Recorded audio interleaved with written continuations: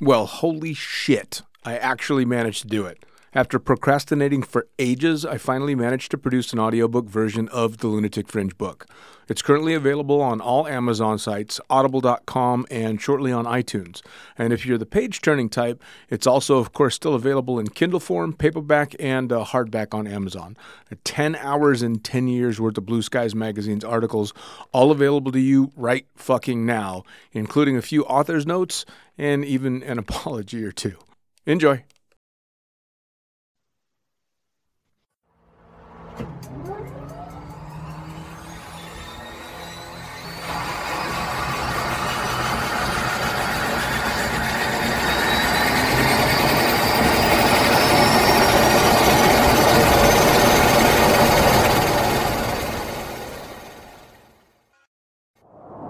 Blue skies call. They seduce us, pulling us irresistibly upwards, reminding us to fly our own line, on our wings, and in life. We are the seekers, adventurers, being one with the air, feeling everything and nothing at once. That's the magic we chase. Follow the call. Find your pure, wild flight with NZ Aerosports. Of course, I absolutely love the NZ Aerosports business model. I mean, come on. One glance at an Icarus fuck yeah sticker and you know it lines up perfectly with the fucking pilot mentality. But outside their wonderful use of colorful language and a great company vibe, there's a long list of reasons to say NZ Aerosports fuck yeah. NZ Aerosports blows me away right out of the gate as a canopy manufacturer with a bold offer. They give you 10 jumps on your brand new nylon to decide if you want to keep it, swap it out, or even return it for a refund. I mean, seriously, how incredible is that? That's like getting halfway through a prom and deciding you prefer the slightly racier date that goes down faster. Seriously, they do that. If you're not madly in love with your new canopy after 10 jumps, they'll let you swap it out for another size or model, or even get your money back. And the range of canopies they've got? Man, they've got a style canopy to fit every jumper and every situation with models you know and trust. Like the Sapphire 3, the perfect choice for the beginner or intermediate canopy pilot. The Crossfire 3, when you're ready to kick it up that elliptical notch. The JFX 2, if you're looking to up your new swoop game. The Leia as the workhorse and dirtwater dirt beast. Or the Petra. The Petra cranks out crazy power and is nothing short of a record breaker. But hey, it's not always about speed either. Take the Kraken. Built as a low pack volume canopy specifically with wingsuiting in mind, she gives you all the performance you're looking for with the reliability you need that'll have you itching for that next formation, rodeo, or puffy cloud. So, the equipment is top-of-the-line kick-ass stuff as you already know, but how about the team? Well, the customer service gang is there to sort you out whenever you need them. Maddie and Beto are always there to help with Jen holding the reins. They're available for you at sales@nzaerosports.com, and they've got a kick-ass live chat tool on the website if you're wanting to hit someone up right away. These are the crew you're going to want to talk to get those custom orders in. With the stock nylon, once you know what you want, they'll have that shit on a FedEx truck as soon as the credit card machine says approved and get you in the air in no time. For your custom orders, you'll be able to get a time frame for building and shipping when you design it, so get to it. And demos. They've got demos in the US available from their partner Rock Sky Market. The whole US demo fleet is there with Sapphire 3, Crossfire 3, Kraken, JFX2, and Leia canopies in a range of sizes. They also offer student and tandem demos in the US. Bottom line, every step of the way, NZ Aerosports is there to get you what you need, and I personally couldn't be happier to be teamed up with them here on Lunatic Fringe. And now, time to get started with Lunatic Fringe Into the Void, brought to you proudly by NZ Aerosports. Fuck yeah.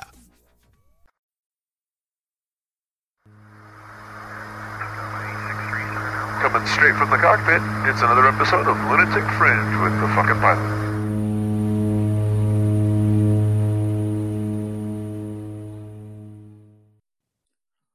Ready, set, go! Back in the can for another edition of Lunatic Fringe Into the Void with a hell of a guest that I'm just going to dive straight into. No preamble on this one. Tell me, who the fuck are you and what do you do? My name's Guy Manis. I'm a lifelong skydiver, tunnel flyer, currently an options trader, and always a filmmaker. Nice, nice. You know, it's kind of funny too. People, the newer generations coming up might not know the name, but I guarantee they know the shit that you've done. Yep. You've been a busy guy. Yep. My first movie was Cliffhanger, and then the first script I ever wrote. They tell you when you write a script that you've got to move out to Los Angeles and you've got to wait tables or park cars for 5 years, and you've got to peddle your script and push it all around. I typed the end, and within a couple of weeks, we had a deal at Merv Griffin Productions to make the movie. Awesome. And then Merv ended up selling it to Paramount, and from there it got turned into a $72 million movie, which was a really big budget back in those days. I mean, it's still a pretty good sized budget now, but for your first shot out the gate, that's insane. Yep, first shot out. It was, and I didn't know any better. And so I'm walking into all these meetings with, big time directors and movie stars. And I thought, oh, this is what the movie business is like. So sure. I was really fortunate. I mean, isn't that kind of how it goes though? You don't know that you're not supposed to be able to do that. So you just do it. Absolutely.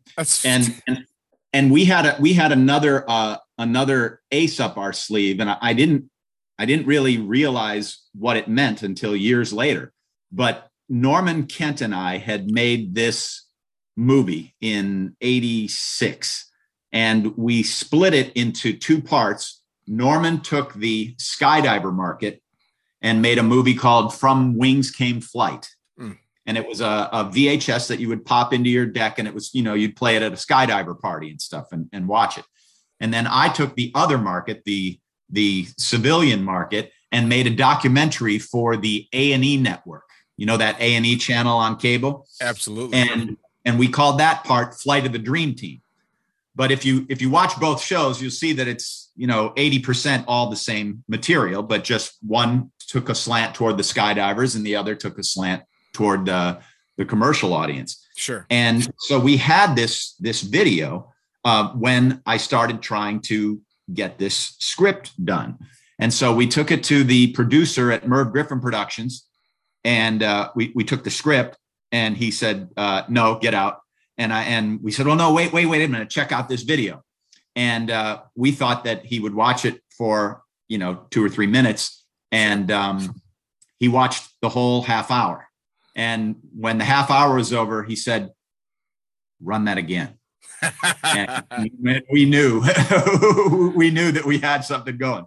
So he said, okay, I was wrong. You're right. We're going to write this script. And so we wrote this script called Drop Zone. And then we took it to these two big shot producers that he knew in Hollywood. And they said no. And we said, no, wait, watch the video, watch this video. And they called up and they go, okay, you were wrong. We were wrong. You were right. Let's do this. And so then they took us to a big shot at Paramount Pictures. And he said, no, get out. And we said, no, wait, you got to watch this video. And the same thing happened. And then he took it to his boss, and then to his boss, the woman who ran the whole studio, Sherry Lansing. Everybody, same story. They say no, they watch the video, they say yes. And then we went to Movie Stars, same thing. Sylvester Stallone wanted to do it. Michael Douglas wanted to do it. Steven Seagal was negotiating for it for a while. And then Wesley Snipes, and the same thing happened with all these guys. They read the script, they say, no, get out, don't come back. And then they see the video and they say, wait, come on back. Right. And so it was the visuals that we had to offer them that intrigued them, because we had tandem, we had wind tunnel, we had big ways, we had, competition, we had canopy stacking, everything that we could think of, we put in that movie, if you remember, and it all paid off because all those elements ended up in the big movie, which is absolutely amazing. And I want to jump. We'll come back to Drop Zone, but I want to jump back to the beginning, because obviously you had to have a solid base in everything skydiving long before you got to that point. So how the hell did you get your start in jumping? Okay, fourth grade, they had a book in the library. And so when I was in fourth grade, I knew what a Mae West was. I knew what a streamer was. I knew what an arch was and what the frog position was. I knew all this stuff from reading this fourth grade book. Then a few years later, I'm at a fireworks display in a high school football stadium. Mm. And the plane goes over, and they've got this great announcer, and he's telling us what's happening, and he shows us the plane as it flies over. And these guys fly way over the stadium and way out to the horizon, and they jump out. You know, it seemed like 10 miles away with these round parachutes that were called paracommanders, PCs. Yep. And as soon as they open, the announcer goes, "Oh, and it looks like a perfect spot, and they're going to come land right on the 50-yard line."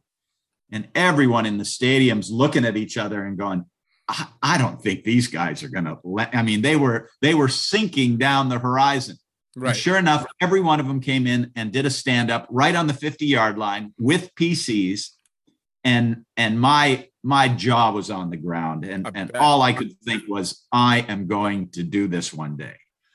So then a few years later, I'm in high school, and there's this career day, you know, where a doctor comes in and tells you what it's like to be a doctor, and a lawyer comes in, you know, all these different people. Sure. And Bobby Gates comes in from the Cleveland Sport Parachute Club and shows us a 16 millimeter film, because there was no videotape in those days.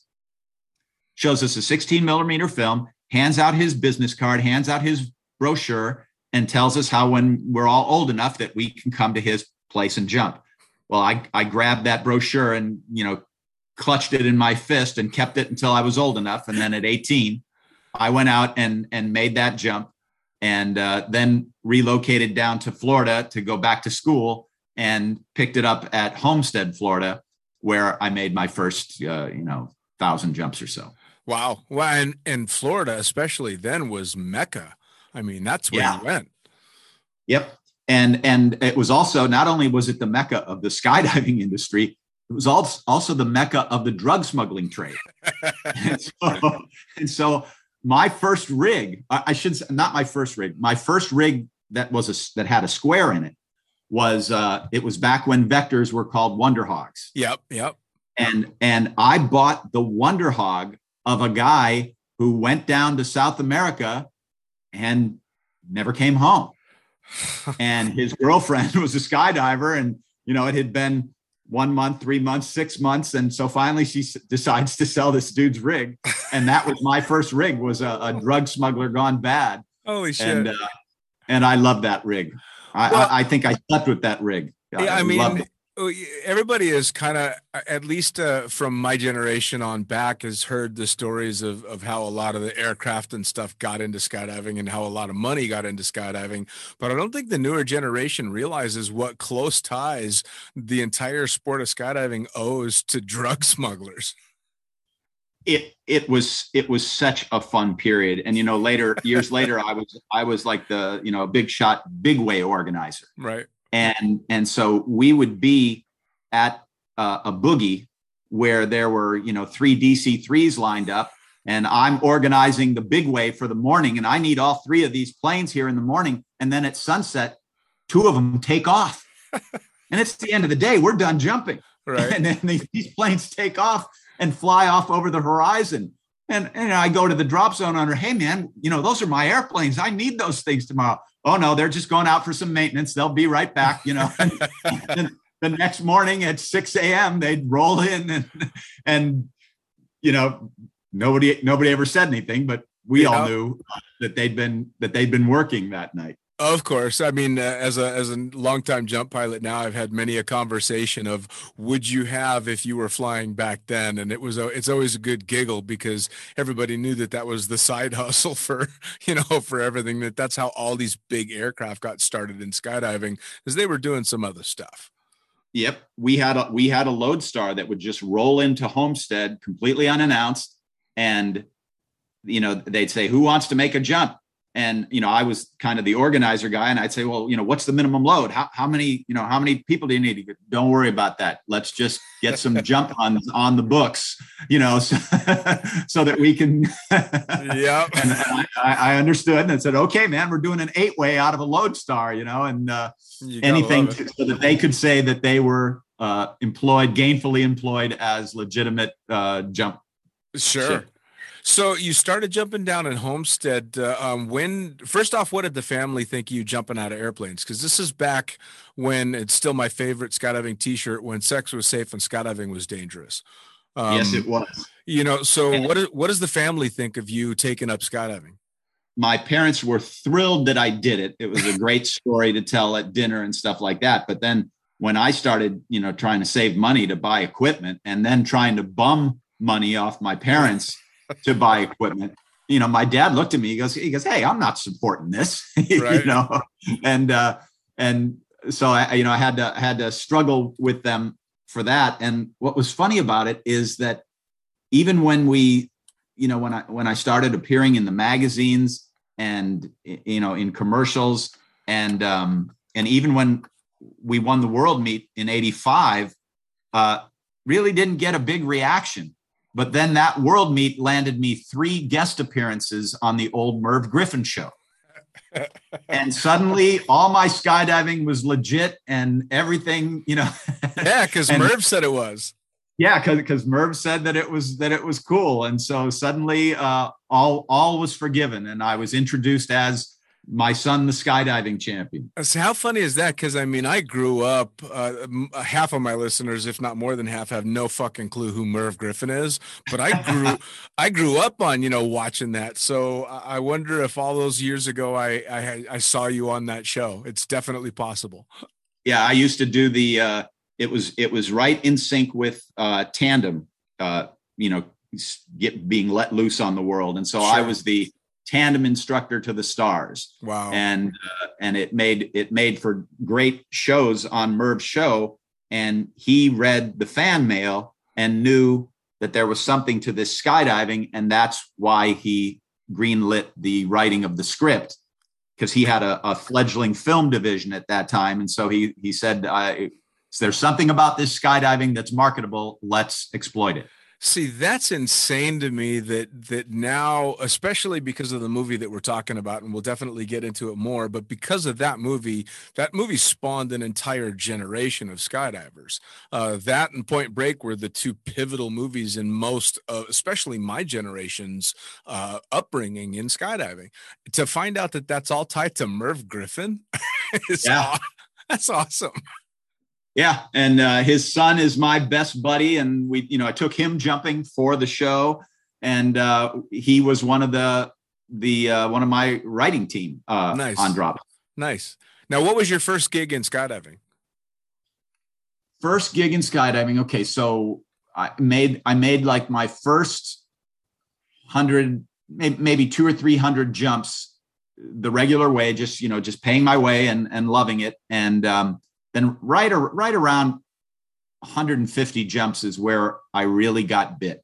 I mean, it really stole my soul. And it was all I could think about when I'm sitting in classes in college. I'm sitting there doodling skydiving formations while I'm supposed to be taking notes. Sure. And the nice thing about being in Miami is that there's a huge commercial market there for commercials. Yeah. And in fact, all of Europe comes over to Miami during their winter. It's our winter too, but it's still sunny and blue. Sure. And so the Italians, the Germans, they all come over to shoot their commercials.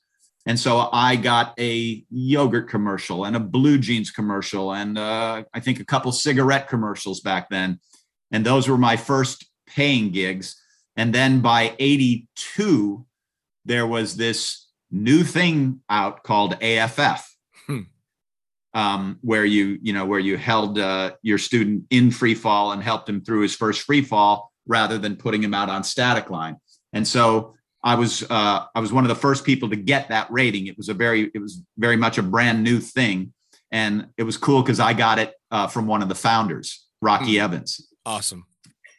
And so we started doing AFF down in Homestead, and it wasn't like I was being paid because I was racking up a bigger bill at the Manifest than I was in being paid as a jump master. So I never saw any of the money, but Right. I started jumping for free basically at that point. And then that kind of snowballed until I started getting published in the magazines and gear sponsorships and things like that. And then after the world meet, it was pretty much a free ride, anywhere I went. Of course, I was coaching and organizing and working it, but I wasn't digging into my pocket anymore. Sure. Well, and it's pretty wild that all transitioned into doing the script writing and stuff. Because again, back then, skydiving was still very far from mainstream. I mean, it was still considered what most people would have called a very extreme activity, and nowadays it's very mainstream. So it was a different time. Yeah, it was perfect for me in that script because no one had seen tandem. No one had seen a wind tunnel. No one had seen canopy stacking, and no one had seen the really big ways. Sure. And so to come into Hollywood with these images to peddle, and of course telling them that I'm the only person on the planet who can give them those images, it was a nice a smooth way in. Sure. Well, now, where did the original idea spawn to sit down and write a skydiving-based movie? It was Tony Griffin, Merv's son, and I had written a bunch of treatments. Now, a treatment is like a 1 or 2 page version of the movie. Okay. And what you do is you try to hustle those around, and if you're lucky, someone will pay you to write the 110 page version of the same story. And so we had this skydiving based treatment in our portfolio. And when I went on the Merv show, I got introduced to the producer, who was also the head writer of the Merv Griffin film department. And so we stepping stoned it from there. Now, what was the first Merv Griffin experience like? What was the reason that he had you on? What was going on? It was because we had just won the world meet, and we had beat the Soviet Union.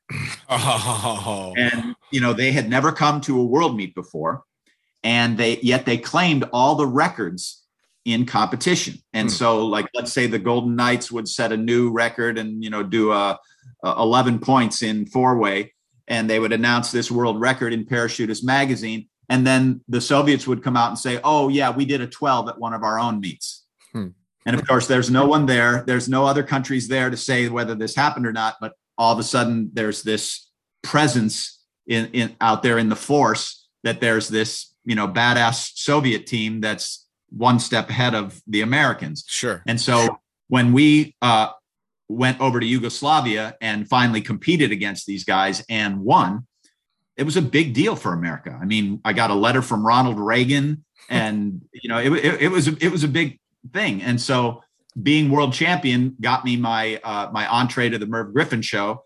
And then, of course, the idea that I could take some of his, television and movie stars for a jump, that was even better. Sure. And so the first time that the country saw tandem was on the Merv Griffin show. Which I should say in terms of television, there were a few shots of it in like the National Enquirer and the National Star. There were a few tandem shots there, but it was the Merv show where people first saw somebody strap somebody on and take them for a jump. That's pretty crazy forward thinking of that show in that time. Because I mean, especially back then when they didn't have the numbers that we have now and all the statistics that we have now, to throw a famous or semi-famous person out of an airplane, not really knowing what's going to go down. That's pretty ballsy of somebody like Merv to be so forward thinking. He was. And I mean, you're talking about the guy who invented Wheel of Fortune, right? Who invented Jeopardy and owned all of them. I mean, this guy was, on the ball, and he knew how terrifying skydiving was because I dragged his son out a couple times. and so he just he smelled money, and we did those shows, and it was good for him, good for me, good for all of us. Well, and he put on a good show too. I mean, the guy had quite the on-camera personality as well. So it's very cool to hear that he also backed it up with the savvy to make it work. Yep. And a few years later, he bought a big casino out in Nevada, and we all brought a bunch of showgirls in, a big a mass tandem demo. Awesome. So yeah, he knew how to get people's attention. Sure. So when you sit down, okay, we're gonna put together a movie and we want it skydiving based. Drop Zone is an iconic movie, and this story is a fantastic story, and the way that it's done is really fun. Where did it all come from? The first thing that I was peddling was much closer to the Cutaway storyline, okay. a movie that came a few years later, and that got. They grabbed all the best parts of it, or I should say Hollywood grabbed what Hollywood thought were the best parts of it and threw away what they didn't like, which is exactly what they do. Sure. And we wrote a new story based around, there was a huge, a lot of canopy stacking in the first one. And it was explained as the only way that you could get, you could fly a further distance if you stacked your canopies, and that was the trick. And only a few people were good enough to do it, and that would be the lawman's clue that would bring him to the source of who the actual bad skydivers were and stuff like that. And then it morphed a dozen times, through the rewrites. And I was fortunate enough to be able to stay on the writing team through all the rewrites because I was the technical guy. Sure. And so even though my best friends and writing teammates got canned, I was able to stay on as the next guy came in and the next writer, which is what Hollywood does. They go through dozens of them, but I was able to keep a grip and keep my position there as the technical advisor. So now, as the technical advisor, I can think back to the movie where there's a few obvious times that Hollywood did exactly what Hollywood does and kind of stretches the truth quite a bit. Did you have to fight to keep it as realistic as you could in regard to the skydiving? Not really, only because they don't listen. I mean, you could throw a temper tantrum or scream. I mean, I think there's shots where Wesley is crawling toward the door and his chest strap isn't hooked up, or there's all kinds of, gaffes in the whole thing. Sure. But they really liked the idea that, well, there was a little bit of parachute drug smuggling in the movie. That was the reason that one of the bad guys killed another one of the bad guys. That was the fake story that they put out to cover up their real, nefarious deeds. Sure. And just things like, they read in one of our earlier drafts that the guy on top of a canopy stack is the guy who steers. And it doesn't matter what the guy on the bottom does. He's helpless. He's at the mercy of the guy on top. Right. And so they said, oh, okay, well, we're going to turn that into an assassination. And so I got to do that stunt. I was playing Gary Busey and Nice. Rusty Vest, who works at PD, former Golden Knight. He was on the bottom. And so, that's how Hollywood thinks. They take something they think is cool, and then they try to turn it into a plot point to turn the story. And so Gary Busey drags one of his bad guys that had made a boo-boo, and he dragged him into a power station and electrocuted him for it. That one, it was really, really funny because, of course, I watched the movie well before I was a jumper, and then became a skydiver, became a tandem instructor eventually, and had gone back and watched the movie years later. And I got to admit, I was rolling on the floor laughing with some of the stuff that's there, but it's still, I mean, one of the best skydiving based movies ever. It's so fun. And it's filled with mistakes. There's a place where the turbo porter rolls up and you hear the sound of a, I don't know what, but it's not a turbo porter. It's a piston. A piston aircraft, and, just all kinds of things like that. But again, the idea is to try to get skydiving in front of as many people as possible. And we were really lucky. We had a guy named Patrick de Gallardon, an old roommate of mine, who did a Reebok commercial. And no one in the outside community had seen sky surfing. And he just lit it up in this Reebok commercial. that everyone was talking about. And then we had Point Break, Terminal Velocity, and Drop Zone all come out like within 18 months of each other. Yeah.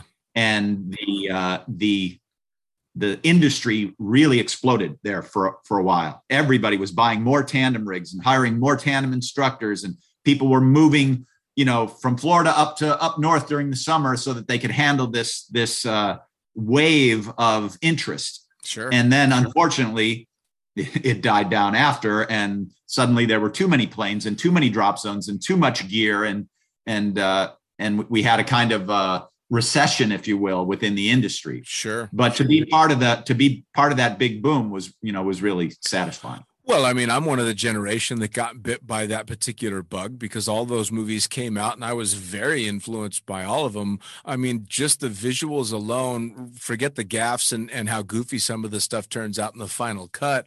The actual free fall scenes and the actual skydiving stuff just blew me away, like it did a whole lot of people. And I'm one of the lucky ones that stuck with it and kept going. Yeah, we did a 31 way in that movie, and all of the Hollywood experts, the helicopter pilots and all these people who wanted to tell management that they were this experts on the show, said that we shouldn't do that scene, that we were going to end up, jumping for a week and we wouldn't be able to complete the first formation. And we put Jack Jeffries in the center of I think it's a 9-way star that's built around him. And then we built a 20-something star around the 9-way star. And then we had the 20-way star and Jack spin in one direction while the 9-way spun in the other direction. And Norman Kent did, I think it's in that movie, he did this new thing where you flip on your back and shoot up. Because remember, we weren't doing that back then. Right. That was really leading edge innovation there. The idea that Norman could flip on his back and still remain stable and keep us in the frame. And so it was really satisfying to show all those naysayers that the skydiving guys could do what they came to do. Sure. Well, and I've been lucky enough on the podcast to talk to a few people that have been in and around it. I had Mo Valetto on talking about some of the stuff that he's done, and a couple of active stunt people now.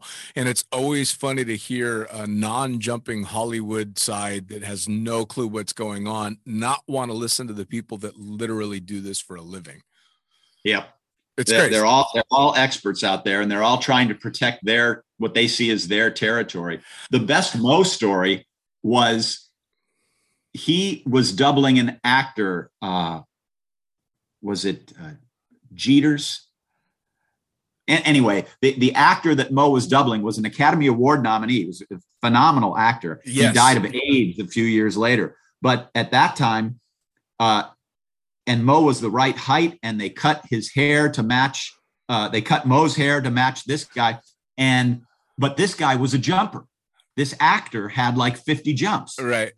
And so we put him on the front of a tandem, and Rusty stuck him out the door, and he screamed and yelled, doing his acting performance as someone who didn't want to jump, when in reality he loved it. But he's screaming no, and we popped the baggage door off the back of Mr. Douglas so that Norman could stick a camera out aft of the door. And so then Rusty turns the actor straight toward the camera and falls on his back so that Norman can be right in his face. And we sent the dailies back to Paramount Pictures. It's a big $72 million investment. And they sent us this fax congratulating us. Guy, you're the greatest. Where did you ever get a Michael Jeter double? He looks exactly like him. It's incredible. We can't believe it. And that's because we used the real actor. Which is amazing. And I mean, I was lucky enough to get Mo on the podcast and talk to him about some of that stuff. And he talked about some of the jumps that he did in his involvement in the film. And I mean, you knew Mo. I mean, the guy had a way with telling a story for sure. He got us through all the base jumps, whether it was him on camera or not. Sometimes it was, another time it was Patrick Swayze's brother, Donnie Swayze, right, who's still a member of our team. And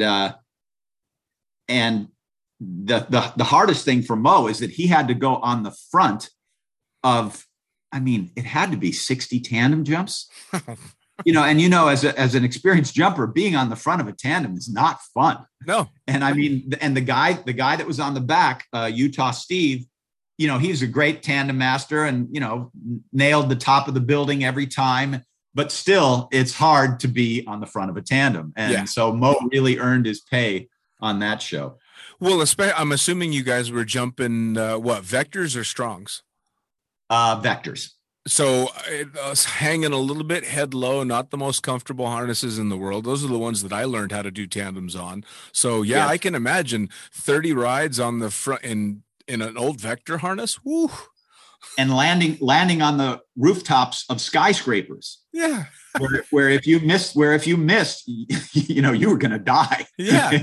There were no outs. There was no, okay, if you missed the building, you just go over to this big golf course over here. There wasn't any of that. It was downtown Miami and downtown Woodland Hills. And I mean, you had to land on these buildings. There was no out. And that's one of the coolest things about those films too, is that this is well before CGI, where nowadays half of the shit that you guys had to do for real, they just computer generate. Oh, absolutely. And the thing that hurts the worst is when they show computer generated canopy deployments. Oh, they're so awful. Yeah. And if you look at Drop Zone, when the 31 way is filmed, they had us all scatter as if we had tracked off, but they had us all scatter, but stay in the frame. And then we were all supposed to dump in, a 2.5 second window. Right. And we did, but we got stunt pay for it because everybody would land and we were all shaking. And of course, Hollywood, they say, okay, we got to go up and do it a couple more times. And we're going, oh God. We just barely survived that one. Exactly. Yeah. I had the opportunity to fly for one of the Mission Impossible movies where they had done the skydive over what was supposed to be Paris. But we did all the jumps over the desert. And I remember watching the dailies, and Tom Cruise actually does all the jumps. And the video is fantastic footage. It was shot by Craig O'Brien, who, of course, is an incredible camera flyer. And I was super excited because I was part of it. And then the movie comes out and they took this beautiful real footage of a great skydive done by Tom Cruise and superimposed it over a fake Paris and made the entire thing look like crap.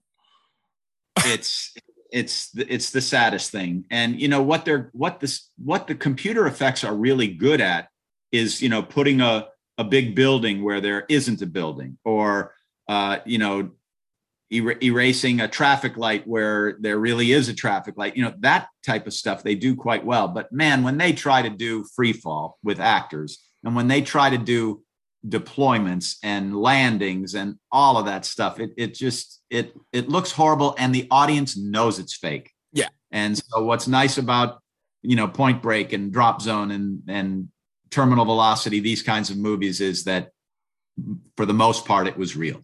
Yeah, I mean, a lot of people don't realize, at least a lot of the younger listeners don't realize, that Patrick Swayze was doing his own jumps in Point Break. Yep. I mean, taught by Jeff Jones and his brother Donnie. Yeah, I mean, he was an accomplished skydiver, and I remember going back and watching that footage before and after I was a skydiver, going, "Wait, shit, I think that's real."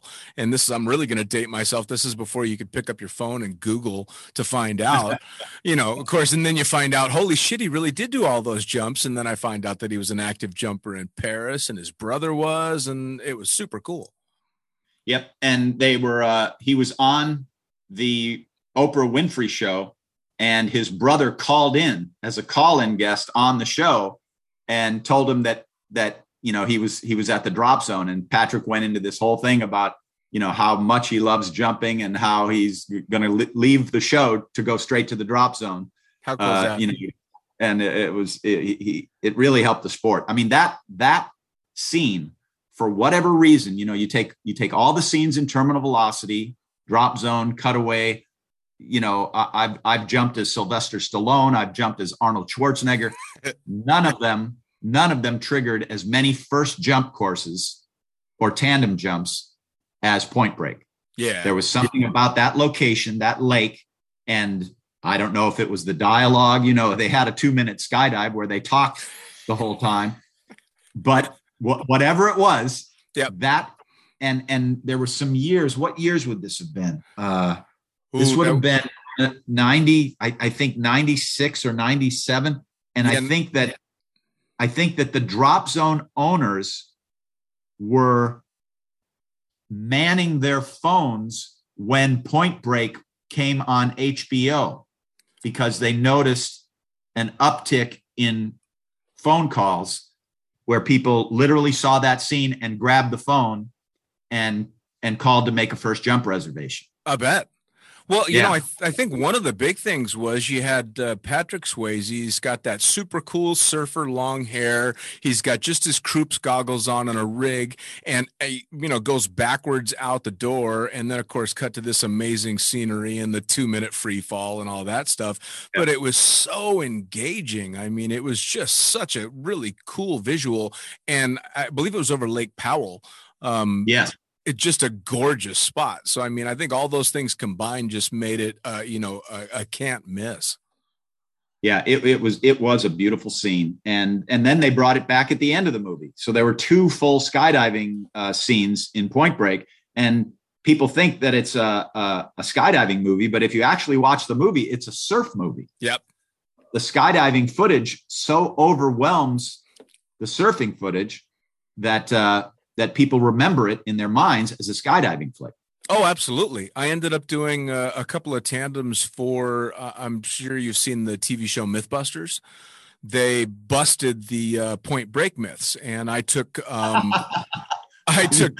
of the guys. I gotta see that. You gotta send me that. Oh, I will. It's great. So they wanted to see if you could have a 50-second free fall from 4,000 feet. So they chucked Buster out of the plane at foreground and let him go in. Then they wanted to see if you could talk in free fall and if you could catch somebody if you jumped out 15 seconds later.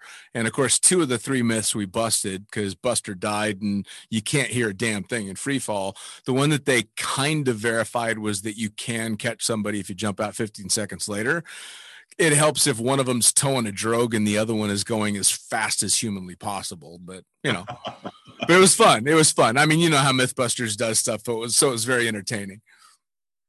Hey, you want to hear a weird one? Please. Of how skydiving can, take you to the edge of the human experience, or however you want to put it. Yeah, absolutely. When you mentioned talking in free fall, it took me to a jump. It was August 8th, 1988. So it was 8/8/88. And we're at this thing called the Freak Brother Convention. Oh. Which is now, what do they call it now? Jump Fest or? Summerfest. Summerfest. Okay. So Summerfest used to be called the Freak Brother Convention. And we were going for the 144-way world record.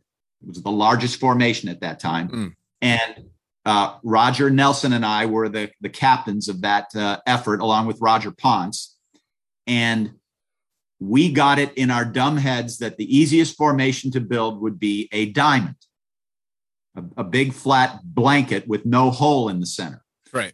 And because earlier that spring, we had built the first 81-way diamond. We built the first 64-way diamond, the first 81-way diamond, and the first 64-way jewel, all within like 3 weeks of each other.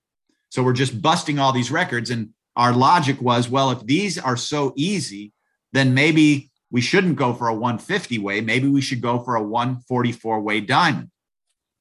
And we didn't know that, any of the physics of whether there was, like a problem with high pressure air being built up underneath this thing. And I mean, we still don't know. Everybody's got their theories. Right. But one thing that we do know is that Bruce Turner and I were facing each other in the base 4-way diamond that's in the center of that 144-way diamond. And it was his job to look behind me to see if anybody had gone low. And it was my job to look behind him to see if anybody had gone low, because if anybody had gone low, we would break off the formation early to try to increase the safety factor. Sure. But if he didn't see anybody behind me and I didn't see anybody behind him, we didn't break it off. We held it because we needed that 3 seconds in order to establish the record, even if we sucked it down lower than we should have. And so we're looking underneath each other to see if anybody is low behind us. And we're, in our excitement, we're shouting to each other. And of course we can't hear, anything, but we're mouthing the words, "Are you good?" And he's looking at me and nodding his head. He's going, "Yeah, I'm good. Are you good?" And when the final outside row came on, going from a 100-way diamond to a 144-way diamond, instantly we could talk. Really? And we weren't even shouting. We were talking to each other. And he said, "Yeah, are you done?" He goes, "Yeah, it looks good to me. How about you?" I said, "Yeah, no, we're everybody's in." And then as soon as we kicked our legs to get everybody to leave on the outside, and as soon as the outside row left, then it was normal free fall again. Wow. But at 144, we could talk. It was really spooky. That's bizarre. I can't It even. was fun. I can't wrap my head around why that would be possible, but that's cool. It's that there was no disturbed air over us because the outer rim of this giant blanket created an echo chamber or whatever, an acoustic chamber above our heads, and we could talk. Wow. And it happened on 3 jumps in a row because it took us a couple times to get every last guy in. Sure. But as soon as that outer row filled in, we could communicate. That's bizarre. Yeah, it was cool. The only time I've ever heard anybody in free fall was off of a helicopter, and we weren't even thinking about the fact that we're going from 0. And as we let go of the helicopter and start falling, I remember being more shocked than anything, not about the jump or where we were, but that I could hear my buddy laughing. Yep. Because it was just the strangest thing. Occasionally a pilot will hear a tandem student, stepping off the step. We'll hear a shriek. Oh, but, I've heard them scream a million times. That's been my favorite pastime for about 16 years now. Listening to tandem passengers scream. Now you've got more projects in the works. Not like you haven't already accomplished enough, but you've got more stuff coming up, don't you? Yeah, we've got another movie, and we're launching a new company based on a new way to make movies. And this new way was built entirely around skydiving and skydiving big ways in particular. And so what we learned when Norman and I hopped over, to the feature film industry, to the Hollywood industry, we saw them, wasting just tens of millions of dollars on shots that never make it into the movie, scenes that never make it into the movie, or methods that Norman and I knew were never going to work in the first place. And because he and I had come from this background where you do this extensive rehearsal, you pre-visualize the outcome, and pre-visualize is just a fancy way of saying dirt dive. Sure. When we dirt dive, when we get together to choreograph a skydive for a recreational jump on the weekend at the drop zone, you don't sit down in a circle and talk about what you're going to do. You stand up and you dirt dive. You choreograph the thing because that tells you everything you need to know about what's going to happen in the air. Sure. And so we got to Hollywood, and these guys are just jabbering at us all the time and waving their arms around in the air rather than simply showing us a picture or a video or allowing us to rehearse it. And so when we started to take over higher and higher positions, Norman and I were first hired as stuntmen, but then we became, Norman became the director of photography, and I became a writer and a director, and Craig Franck and Jeff Jones became producers, and BJ became, stunt supervisors and stunt coordinators. So as we all moved up the ladder, at first we did everything the Hollywood way, because we figured that if they're wasting all this money, then let's let them waste it on us. Sure. And they did. And it worked, for example, I made half a dozen base jumps in Cliffhanger, and only one of them's in the movie. Right. And yet I got paid for the other 5. And so, that philosophy kind of worked. But as we started moving up the ladder, we discovered that if we can wrangle and wrestle these scenes away from these so-called Hollywood experts, not only can we put more money in our pocket, but we can do it by saving them money. Because when they waste $10 million, they don't waste it all on us. They just hose it all over the universe, and none of us gets to keep any of it. Right. And so we devised this system based on this thing called Previs technology. It's a low cost, very rapid iteration animation technology. Okay. And so basically we make a cartoon of the movie before we shoot the movie, and then we don't have to go out and shoot 1,000 different angles to figure out what we want, because we already know what we want because we did it in our cartoon. Sure. So that's the short version. And so now we're finally launching a company based on these skydiver innovations. And so our mission is to stop asking Hollywood to do these movies for us and to just take over the whole process and do it our way. Sure. And so we want to make an entire skydiving based movie, like Drop Zone, like Terminal Velocity, like Cutaway, to make one of that species, but to do it at a much, much higher budget level, yet without actually spending that much money. Because these technologies allow you to magnify your budget in a way. Sure. And so we're aiming at this movie called Vegas Falls, and it's loaded with wind tunnels and base jumps and wingsuits and everything you can name. And we want to get the skydiving community behind it. We're going to buy a bunch of gear. We need a bunch of instructors to train our actors. We need a bunch of stunt doubles. We need what are called aerial extras, where you have a couple hundred people in the air. They're actually extras in a way, but they obviously have to be great skydivers.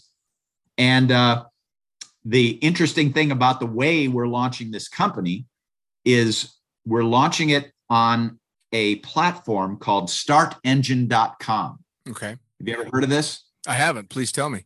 It's owned by one of the billionaires on Shark Tank. Okay. Shark Tank, that show where Sure. people come and pitch their businesses. Well, he owns this platform where startups can sell their stock on this platform of his, and he handles all the SEC regulations, and there's all this accounting and legal work that would have to be done that your average entrepreneur startup really isn't sophisticated enough to handle. Sure. But he does that part for you. And of course he takes, a small cut, but he makes his money because of the scale of the whole thing. And so we are launching on this platform called startengine.com in just a week or two. And so not only can the skydivers watch the development of this movie and come out and be in this movie, but they can actually own the movie. Wow. Own the company that's making the movie. And you can do it for a little bit, or you can do it for a lot. But the point is you can be a part. Sure. And so we're hoping that the skydiving community will at least go look at it and, buy some stock if they're psyched for us, or at least root for us and get the word out so that somebody else buys some stock, and we're going to make this movie. That's epic. Well, I mean, the fact of the matter is, especially when it comes to stuff like skydiving, Hollywood seems to just fuck it up, not make it better. I mean, they do not make it better. And they're clueless. And we thought on Cutaway that by having us in some of the key positions, that would be enough, that we could save them from themselves. And we were wrong. What we did do on Cutaway is we proved that it could be done at a lower price. Sure. People don't know this, but Drop Zone costs $72 million and Cutaway costs $9 million. Wow.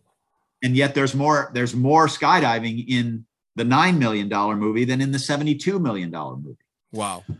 The problem is that Hollywood was still in charge of everything that wasn't the skydiving. Sure. And so now our mission on this one, on Vegas Falls, with this startengine.com thing, is we're having skydivers wall to wall. We're not, no one other than us is going to touch this movie. How epic is that? Yeah. So we're psyched, and we really need the skydiving community to get behind it in whatever way, they'd like. Sure. Now, what kind of a time frame are we talking about? When are you guys hoping to be able to start going into production? Do you guys already have a script and all that stuff, or is it? We already have the script. It's written by myself and Peter Barsacchini, the same guys who wrote Drop Zone. Awesome. And the same guys who wrote Shadow Ops. Most people don't know it, but there was a television series pilot made off of the success of Drop Zone. Drop Zone was a real weird creature in that it did not do well at the box office.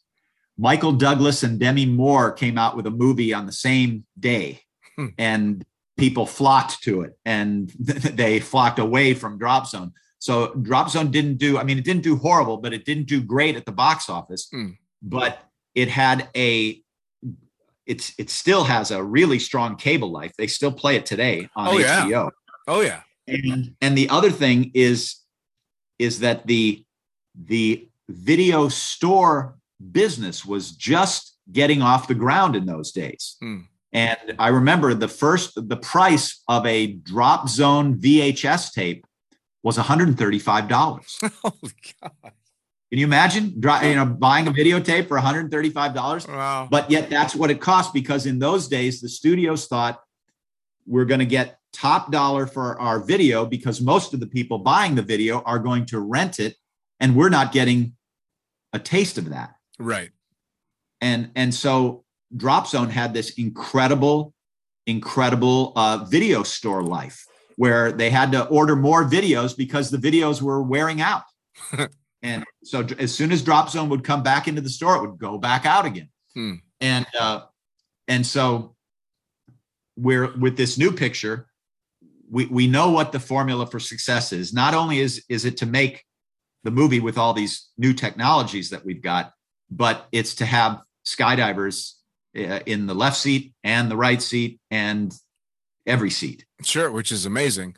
I mean, I think back to, Drop Zone and Cutaway are both cult classics. I mean, I don't know a single skydiver that hasn't seen them multiple times. Even with the gaffes and all that stuff and the Hollywood doing what they did, people still love the movie. So the idea of somebody being able to do it properly is incredible. You think about like the new Point Break.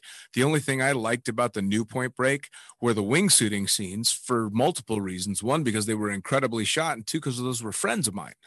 And I knew what went into it, and I knew how incredibly well thought out it was, which made it that much more impressive. And there was no doubt that it was real. And nowadays, with the YouTube generation being what it is, that has access to so much of what we do, they'll spot a fake in a heartbeat. So you guys being able to do it the right way with the real people, amazing.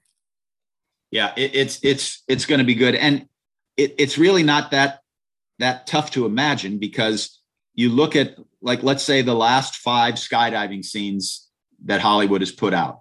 They did one in, was it called Gray Man? Yep. They did a big skydiving scene. And then there was this other Mark Wahlberg movie with the new Spider-Man kid. Yep. They did a movie that had a big skydiving scene. So if you go back through the last 5 skydiving scenes, all these movies had, $150 million budgets. And yet the best skydiving footage is on YouTube from us, from the skydiving community. Yes. And that isn't right. No. Why should the best wingsuiting be on Facebook? Guys that are doing it for free. And yet when Hollywood comes out and does it, they can't do as good a job as the guys that are doing it for free. Yeah, and not even close. I mean, it's painfully obvious that Hollywood talks to skydivers last when they do anything like that, if they talk to us at all. And so with Norman and I, at the helm of this thing, and and everybody, BJ, Shuby, Tom Sanders, all of us old guard, we're just going to recruit the hell out of the young guys and get all their best stuff and wrap it into a movie, which is absolutely epic. Now, because of that, I'm going to ask, it's a perfect transition to find out, people are listening right now and they are interested in the company. They are interested in being a part of the film. They are interested in helping out. How do they get a hold of you or find out more about this specifically? Where do they go to send in an application or a resume or a demo reel or something like that? Okay, the first and foremost thing that I've got to get out there, and I don't mean to ever sound like a salesman, but I got to say it, is startengine.com. Cool. Because if we don't get funded, none of this happens. Sure. And so the most important thing is that we get the word out. And I don't mean to, I'm not saying to stick my hand in the pockets of skydivers, but we, the skydiving community, have to get this word out. Sure. So even if you can't afford to buy a few shares of the stock, please help us push it with your social media and with your family and friends so that we get to bat, if you will. Sure. And then from there, our website is cinelogic.pro.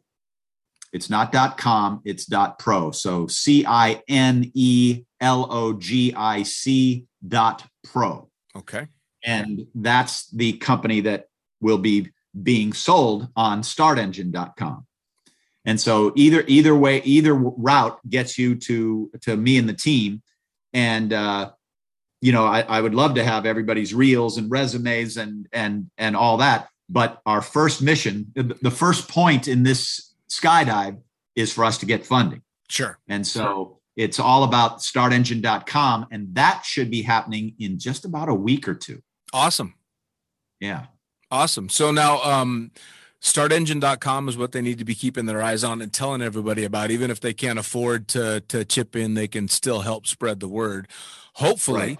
If this goes the way that it's supposed to, then they can start bugging me and you to send those demo reels and all that stuff, because it sounds like it's going to be an amazing project.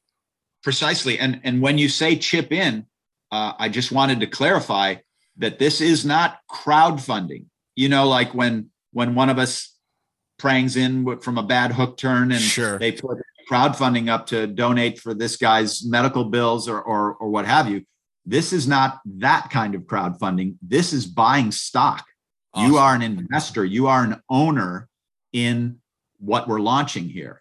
And so it can be really fun. Absolutely.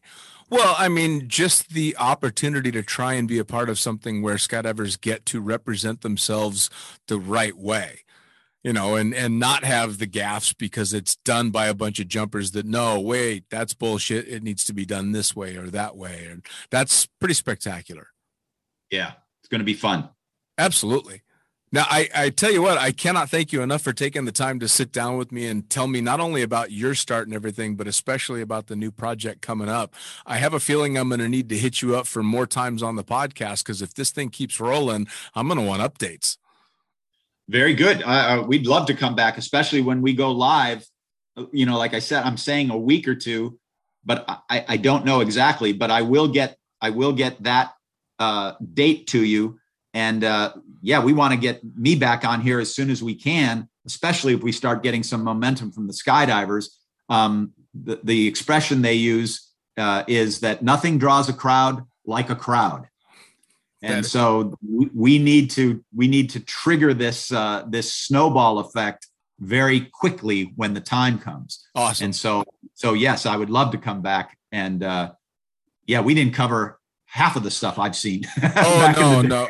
Well, believe me, there's going to need to be a round two, because I know you've got a shitload of stories that we did not delve into at all, but I really wanted to talk about the new project. So I'll get you to stay on even after we stop recording so I can get some more info from you. But again, thank you so much for taking the time, and fingers crossed, I hope it goes big. Thanks, man. All right. Talk to you soon. Bye-bye. And there you have it. Another episode of Lunatic Fringe Into the Void, brought to you as always by, and say it with me, fuck yeah, NZ Aerosports. Head to nzaerosports.com. By Pussfoot. That's right, head to pussfoot.com, the Extreme Sports Collective, and check out everything they've got to offer. By summitparachutesystems.com. Jarrett Martin and the family cranking out amazing pilot rigs, as well as incredible rigging courses. And now joining the Lunatic team, it's the one and only Tony Suits. You know him, you love him. Head to tonysuit.com. Check out all the amazing standards as well as the new incredible signature line they've got going on. And as for us, the Lunatic Fringe is now on YouTube. That's right, you're going to have the chance to put faces to the audio by heading to youtube.com and looking up the Lunatic Fringe podcast. It's easy. Hit the like button, hit the subscribe button, check out all the amazing videos from the previous guests that we've had, as well as new and upcoming interviews on video.